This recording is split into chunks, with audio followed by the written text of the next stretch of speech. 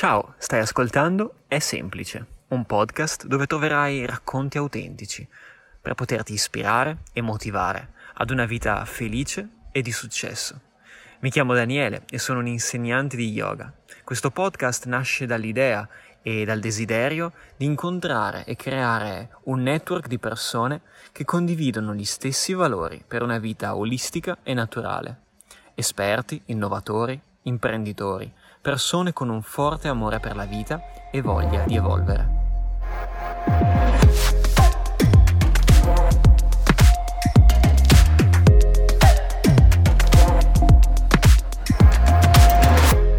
Ciao Michael, benvenuto. Partiamo semplicemente da chi sei e cosa fai, di cosa ti occupi. Allora, sono una guida professionista IGS, quindi guida di sopravvivenza, che è una realtà che mi è stata data da poco in realtà, perché fino a poco prima ero un istruttore professionista, quindi mi occupavo di formazione, accompagnavo le persone all'interno della natura e mi sono specializzato negli anni in tecniche di sopravvivenza, quindi modi di vivere all'interno dell'ambiente naturale. È stata una conseguenza poi al mio percorso e alle mie passioni che mi hanno poi portato a fare quello che sto facendo oggi. Quindi tu nel tuo lavoro porti le persone in natura, giusto? Porto le persone in natura per permettere a loro di riscoprirsi, di riscoprire il proprio potenziale innato, che è la parte più importante. La natura rompe le nostre barriere, le nostre certezze, ci obbliga, ci spinge a tirare fuori la nostra parte più nascosta e la nostra parte più istintiva, che è la parte che noi abbiamo ereditato in milioni e milioni di anni, che è la parte più vera di noi, che però tendiamo a tenere nascosta spesso, perché il nostro sistema ci obbliga a comportarci in un certo modo. La natura rompe queste regole e ci permette di liberare questo nostro potenziale vivendo in mezzo alla natura, quindi vivendo esperienze di vita in natura. Quindi accompagniamo persone all'interno di ambienti naturali incontaminati, o più incontaminati possibile, perché più sono incontaminati più questo effetto è importante, e da lì c'è un percorso di riscoperta di tecniche di vita in natura e poi c'è una magia che viene fuori nel frattempo. Quindi incontaminati intendi proprio che non c'è più nessun segno dell'uomo intorno a voi. Giusto, non c'è più o non c'è mai stato. Sono rari questi posti in Italia soprattutto, però in alcune zone molto isolate, magari montane, può capitare che si riescano a trovare facilmente ancora aree incontaminate, perché magari un po' più difficili e un po' più aspre per l'agricoltura e l'allevamento dell'epoca e quindi lasciate allo stato naturale. Quelli sono gli ambienti che prediligo per accompagnare i miei clienti, facili magari da essere raggiunti, però nascosti e quindi puliti da qualsiasi nostra presenza, o se no comunque ambienti dove ci sono comunque luoghi abbandonati dall'uomo da magari almeno 100 anni, quindi dove la natura si è ripresa tutto quanto. Queste sono un'altra parte degli ambienti dove lavoriamo noi. Fantastico, deve essere uno spettacolo arrivare in posti del genere. La sensazione è quella di vivere una vera e propria esplorazione, quindi entrare all'interno di un ambiente naturale che è realmente naturale, quindi sei all'interno di un ambiente che tu non conoscevi, quindi tutto ciò che vedi è nuovo, e questa scoperta è la stessa scoperta che ho vissuto in Africa o in posti del genere, dove sei all'interno di un ambiente talmente tanto unico e particolare, in un'esperienza così unica e particolare, che senti il senso dell'esplorazione, quindi il senso della scoperta con un misto di curiosità, di paure e di voglia di vedere quello che sta succedendo. Quindi questo è quello che si prova all'interno di lo provo anch'io, pur avendo visto magari luoghi un po' più particolari ancora. Per me la stessa sensazione è quello che mi spinge a dire sì, questo ambiente è perfetto per fare questo tipo di esperienza. Ci siamo distaccati tanto oggi dalla natura vera e propria, quindi quello che definisci tu come appunto incontaminata, ma anche proprio dalla nostra natura, quindi ascoltarci, a conoscerci, a sentire cosa abbiamo bisogno. Quindi le tue esperienze riportano le persone a questo, a riscoprire anche dei lati che non conoscevano. Sì, il mio ruolo è rendere sicuro un passaggio, perché poi ci pensa la natura a dirci cosa fare. Ce lo dice nel vero senso del termine, perché ci obbliga a reagire a una situazione, quindi ci sta dicendo come fare. E noi ce l'abbiamo già scritto dentro, solo che non ce lo ricordiamo più. Perché? Perché noi siamo vincolati a un sistema che ci ha detto come fare per essere bravi a fare quella cosa, e però ci obbliga a volte ad avere cose materiali per sopperire a delle mancanze che in realtà noi non abbiamo come mancanze, ma semplicemente non sappiamo che possiamo essere in grado di fare quella cosa. Quindi la natura ci spinge a far quello.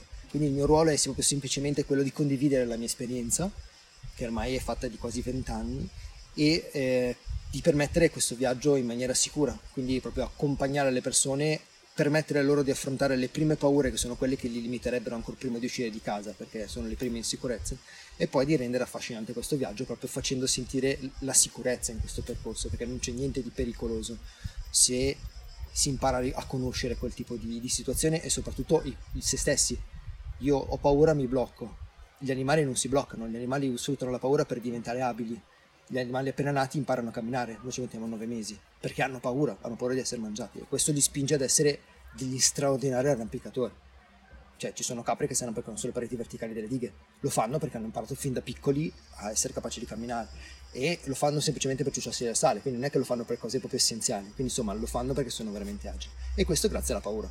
Noi la paura l'abbiamo allontanata perché la temiamo, e questa cosa ci ha spinto a indebolirci sempre di più, perché più noi andiamo a superare con la materialità delle cose, più noi andiamo a indebolirci, perché non abbiamo bisogno di allenarci o di essere pronti per riuscire a fare la stessa cosa.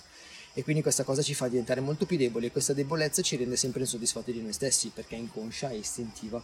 Noi non sappiamo più perché ci sentiamo così e basta. E non riusciamo a colmare questo spazio vuoto proprio perché non affrontiamo questa paura nel modo migliore, quella che ci permette di crescere ed evolverci. Non ci evolviamo, studiamo qualcosa che si evolve più veloce di noi, quindi questo è il nostro grosso forse problema, e la natura ci tira fuori tutto questo nella maniera più naturale possibile, tra l'altro, perché la natura, uno degli insegnamenti che ci dà, è la naturalità degli eventi. Tutto avviene perché deve avvenire, non perché noi vogliamo che accada. Questo per noi è terrificante, perché noi non siamo in grado di accettare la morte, non siamo in grado di accettare che non siamo in grado di fare quella cosa lì, quindi non siamo in grado di accettare la naturalità degli eventi, e quindi siamo al di fuori di un sistema naturale che si basa su delle regole perfette. Questo è un po' tutto il percorso, la filosofia che ci sta dietro questo tipo di attività. Sì, uscire un po' dagli schemi, sì, e farsi un po' sorprendere anche dalla vita, dalla natura, da, sì, quello che ha in serbo per noi. Certo, giusto? Assolutamente sì, è proprio questa parte qua, e nella difficoltà la crescita. Sì. Poi, man mano che tu vai avanti con la difficoltà, a volte diventa anche veramente leggera, però è quando cerchi di risolvere un problema che trovi la soluzione, quindi questa è la parte più importante. Esatto, un po' mettere appunto il piede nell'acqua fredda, no? Subito, sì, certo. Quella sensazione di tirarsi indietro, sì, una volta dentro, wow, sì, capisci, ti rigenera. Sì, se poi parliamo del freddo, sì, nel vero senso del termine, quanto per noi è più utile del caldo, eppure amiamo, anche noi siamo stati le terme, l'altro giorno al caldo, però in realtà il freddo è la parte per noi più importante, solo che lo temiamo, invece per il nostro corpo è molto più naturale. Davvero? Ci renderebbe più forti, ci rende più forti, più forti proprio alle fatiche, più forti alle malattie, ma tant'è che adesso gli atleti professionisti sfruttano la terapia del freddo per recuperare prima le energie, proprio perché viene riconosciuta le Clio docce, mi sembra queste cose qua, che sono a temperatura veramente molto bassa, servono per recuperare prima le energie dopo un allenamento faticoso, perché la parte di affaticamento, la parte di infiammazione che avviene svanisce prima. Il ghiaccio lo usiamo per tirare fuori l'infiammazione, non usiamo il caldo toglie il dolore ma poi ritorna più forte, quindi è solo una questione di scoperta, che sia filosofica, quindi il che metti il piede ma non sai, ma in realtà proprio c'è anche una cosa materiale. Assolutamente, quindi la paura diventa una grande amica, un alleato, il freddo anche, è vero, e la natura è un insegnante, il più grande di tutti, e poi soprattutto un insegnante che non ti chiede nulla se non sì, solo un po' di rispetto, anche perché noi non ci rendiamo conto di essere piccolissimi rispetto alla natura finché non succede qualcosa di davvero catastrofico, e lì ci accorgiamo che siamo impotenti su qualsiasi cosa, e allora poi dobbiamo cercare una fuga verso Marte, no? Quindi questa è l'altra parte, e noi abbiamo costruito le città sopra la natura, l'abbiamo nascosta perché sappiamo di non poterne controllare, sappiamo che è una cosa che sta al di sopra di tutti quei politici che decidono per mandare avanti tutto, no? Quindi è bene nasconderla, è bene invaderla, come siamo abituati a fare tra di noi, per tenerla a bada, ma finché poi dopo non si rivolta perché si ammala e cerca di curarsi, come una cellula malata, diventiamo noi la cellula malata, e la natura cerca di liberarsene per curarsi, perché manda avanti un sistema. Abbiamo visto cosa è successo col Covid. Noi ci siamo chiusi in casa per un virus nel 2020 e la natura si è riappropriata di tutto quanto.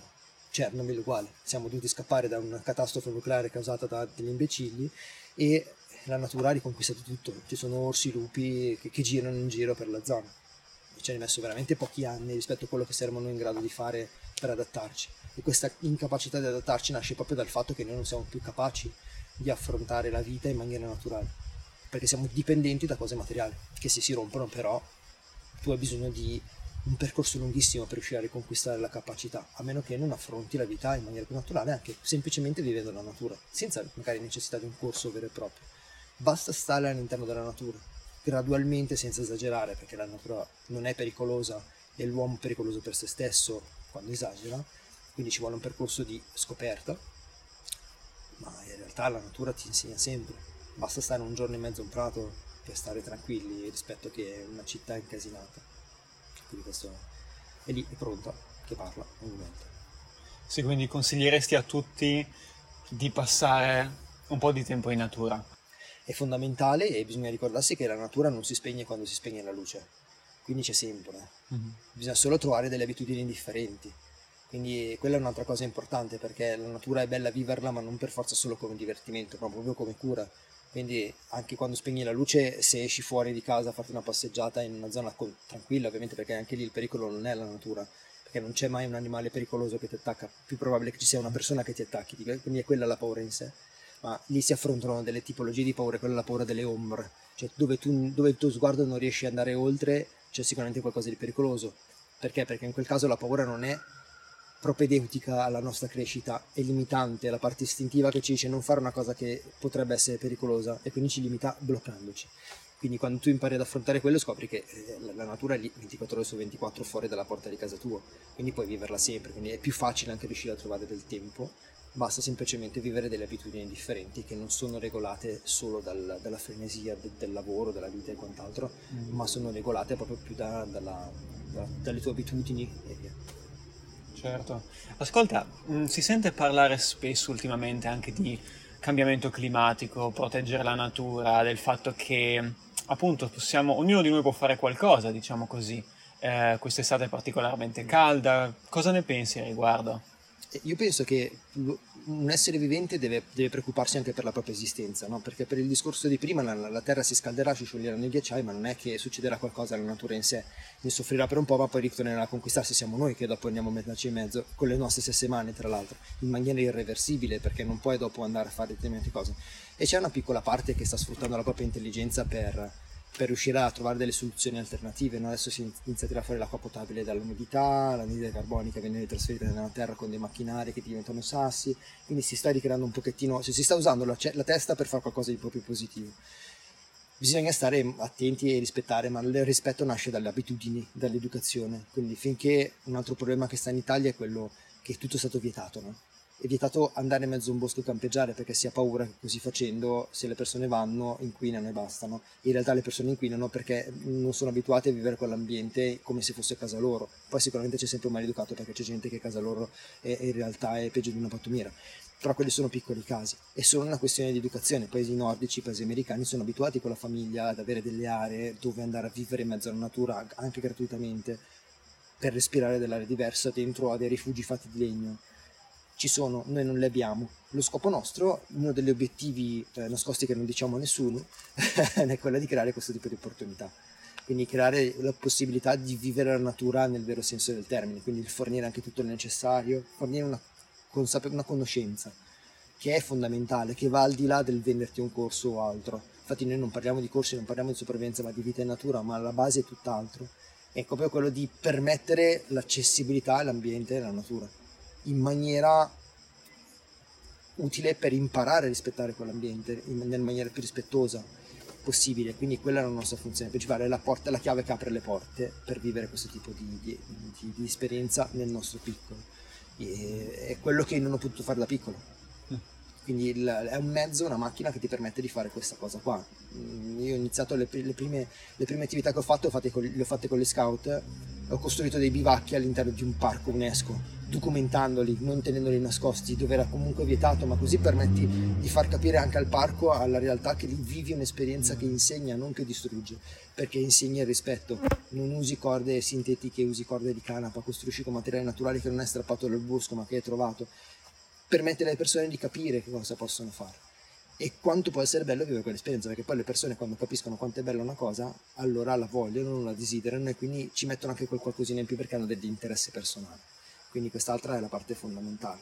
E lì sta andando bene, perché ormai sono più di 4.000, solo i piccoletti che li hanno portato, e più o meno altrettanto, poco meno sono gli adulti. Solo a giugno di quest'anno ne abbiamo accompagnato un record assoluto, 1080, 1060 solo nel mese di giugno, piccolini, con dei progetti con delle scuole studiate apposta per loro. 1080, 1060 adesso non mi ricordo, erano unici, quindi bambini che hanno vissuto quell'esperienza una volta, quindi non sono persone che hanno ripetuto l'attività, e se ne sono aggiunti altri 300 subito dopo, quindi sono tanti, e tanti saranno poi in futuro. Nella semplicità più serena, nel senso che una volta organizzata la nostra struttura è fatta mai con l'esperienza tale da permettere questo tipo di esperienze senza far troppa fatica, se non quella fisica, come ad esempio siamo qua per fare un'esperienza per 35 persone oggi. Quindi lì, a parte il portare il materiale, in realtà la parte logistica ormai è un po' più facile, e il nostro lavoro è quello dove ci siamo specializzati. Fantastico, beh, suona meraviglioso il vostro progetto. Cos'è per Michael la libertà? Allora, per Michael la libertà è quello che mi ha insegnato mia moglie, ad esempio, è la capacità di poter vivere la propria libertà, la propria anima, il proprio modo di essere, senza doversi nascondere dietro niente. La nostra società che abbiamo fondato insieme, io e Federica, nasce proprio per questa cosa, nasce su queste basi, quella di documentare e mostrare quello che è stato fatto e di raccontarlo. Qualche domanda un pochino più leggera ti faccio. Allora, qual è l'utensile che non può mai mancare? Allora, l'utensile che mi porto sempre dietro, a parte il cervello, che deve sempre funzionare in maniera abbastanza funzionale, è il coltello. Mi porto sempre con me un coltello, che è quello che mi permette veramente di far tutto, di avere la possibilità di tagliare la legna, a tagliarmi il mangiare, a tagliare le corde, a preparare, a lavorare il legno. Quindi quello è sicuramente, per quanto riguarda il mio ruolo, un bel coltello che funzioni. E poi un'altra cosa che mi porto sempre dietro è il mio cappello, perché il cappello, che adesso fa caldo quindi non lo porto in questo caso, ma il mio cappello serve per risparmiare il fiato, anche per accendere il fuoco. Sono quelli tipo all'Indiana Jones, cioè con i belli larghi che sventagli e ti fanno aria. Poi in realtà l'altra cosa fondamentale è lo zaino, quello che non manca mai, quello che sia di una dimensione o dell'altra, nello zaino ci porti tutto il necessario per riuscire a vivere queste esperienze, perché è fondamentale.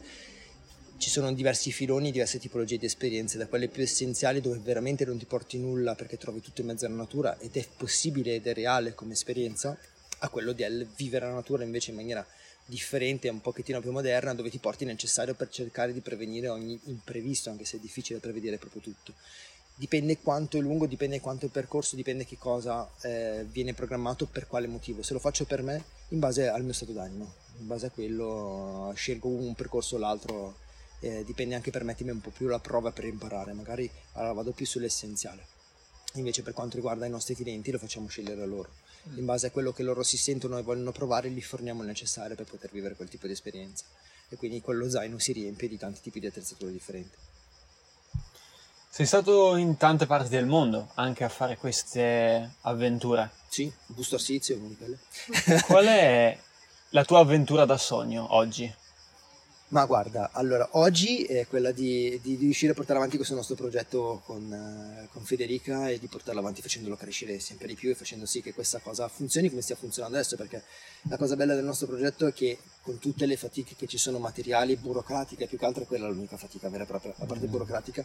Per il resto è un progetto che cresce e si alimenta da solo, è partito come un'idea, da una passione, ed è diventato una società quest'anno, quindi insomma è diventata per necessità, non perché abbiamo pensato che questa cosa doveva diventare una società. Quindi con la naturalità degli eventi funziona anche questo. Quindi sta funzionando perché deve andare, ogni anno cresce, quindi va avanti così, e quindi portarla avanti sempre al meglio. Questo è il viaggio più bello che posso gestire, perché è legato alla mia passione, quindi anche alla mia vita, insomma, non può scindersi da questa cosa, no? Scindersi esiste come termine. Sì. Okay. e niente, poi altri viaggi, in realtà qualsiasi viaggio possa essere dedicato all'avventura, prima o poi mi piacerebbe riorganizzare, sto tentando in tutti i modi, con le persone che conoscono che fanno questo per passione. Ad esempio quest'anno c'era una persona che doveva partire per farsi lo Yukon in canoa, gli è saltato il viaggio perché le hanno rubato la canoa in aeroporto in America. Oh, che storia! e quindi deve ritentare, quindi mi sono subito detto, se c'è un posto la prossima volta vengo anch'io, perché può servire a me, serve perché comunque serve a me per avere nuove idee, per capire, serve a me per ritrovare comunque quell'energia per la quale ho bisogno, cioè avendo vissuto magari delle esperienze un po' più particolari, ho necessità anche di viverle per provare qualcosa di particolare. È come quando fai la preparazione invernale durante l'atletica, che è un periodo un po' più duro per riuscire poi a funzionare meglio durante il periodo delle gare, quindi serve per quello, serve perché è un ottimo modo per far vedere che è possibile. Quindi facciamo passare l'elicottero, sta portando dell'acqua, vedete c'è un incendio, e quindi serve per tante cose, perché la promozione anche di quello che facciamo. Cioè, le persone si affidano comunque a me quando le accompagno, quindi hanno bisogno che io gli dimostri di essere meritevole di questa fiducia. Certo. Serve per tante cose. Immaginati, ultima domanda, un uomo, una donna, qualcuno che ti sta ascoltando adesso, che si sente ispirato da quello che hai detto e però è completamente disconnesso dalla natura e ha bisogno proprio di un cambiamento, di qualcosa. Cosa gli diresti di fare magari oggi o nei prossimi giorni per un attimo sentirsi un pochino più connesso con se stesso, con se stessa?